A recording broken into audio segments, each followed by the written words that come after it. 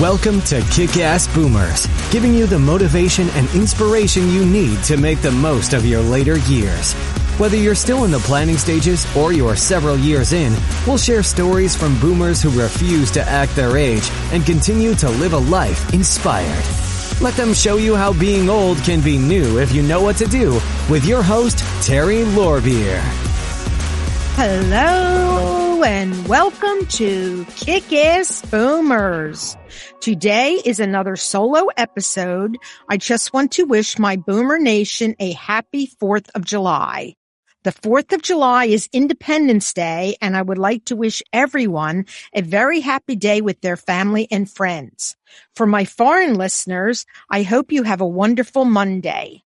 Some fun information about Independence Day. For those who don't know, the Second Continental Congress voted for independence from Great Britain on July 2nd, 1776.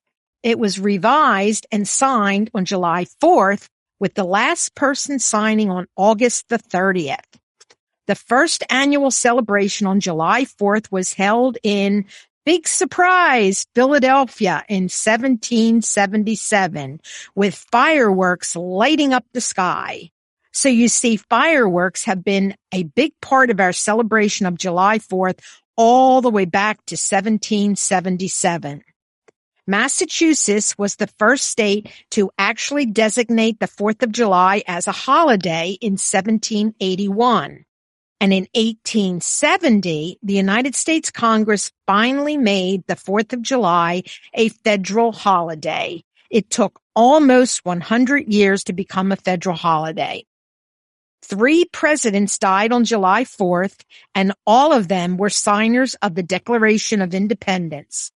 John Adams and Thomas Jefferson both died on July 4th, 1826, and James Monroe died on July 4th, 1831. The 4th of July is the biggest holiday for beer sales. No surprise there, since it's usually a very hot day. Bristol, Rhode Island has a huge celebration every year, starting on Flag Day, June 14th, and ending the festivities with the parade on July 4th.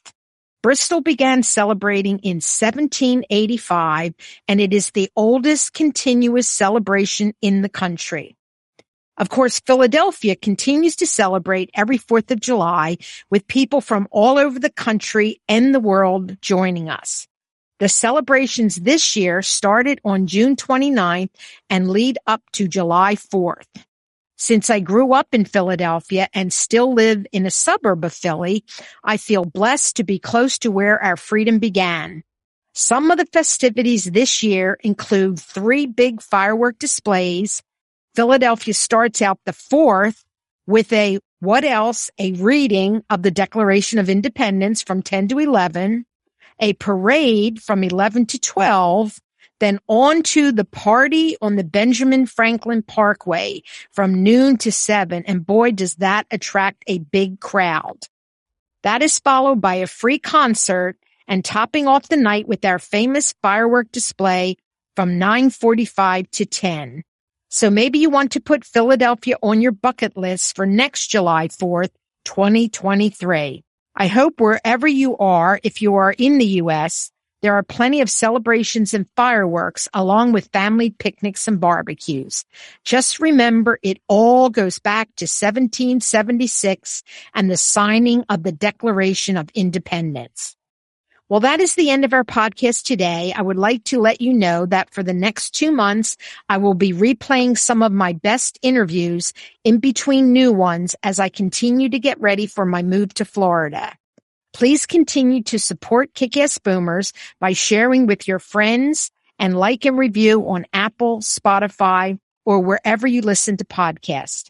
I also encourage you to subscribe on my website, kickassboomers.com, or wherever you listen. Thanks again for your support. We appreciate you joining us for this episode of Kickass Boomers. For more information on today's guest, along with the show notes and other inspiring resources, buzz on over to kickassboomers.com. And don't forget to join our Kickass community on Facebook or LinkedIn to continue the conversation. Be bold, not old.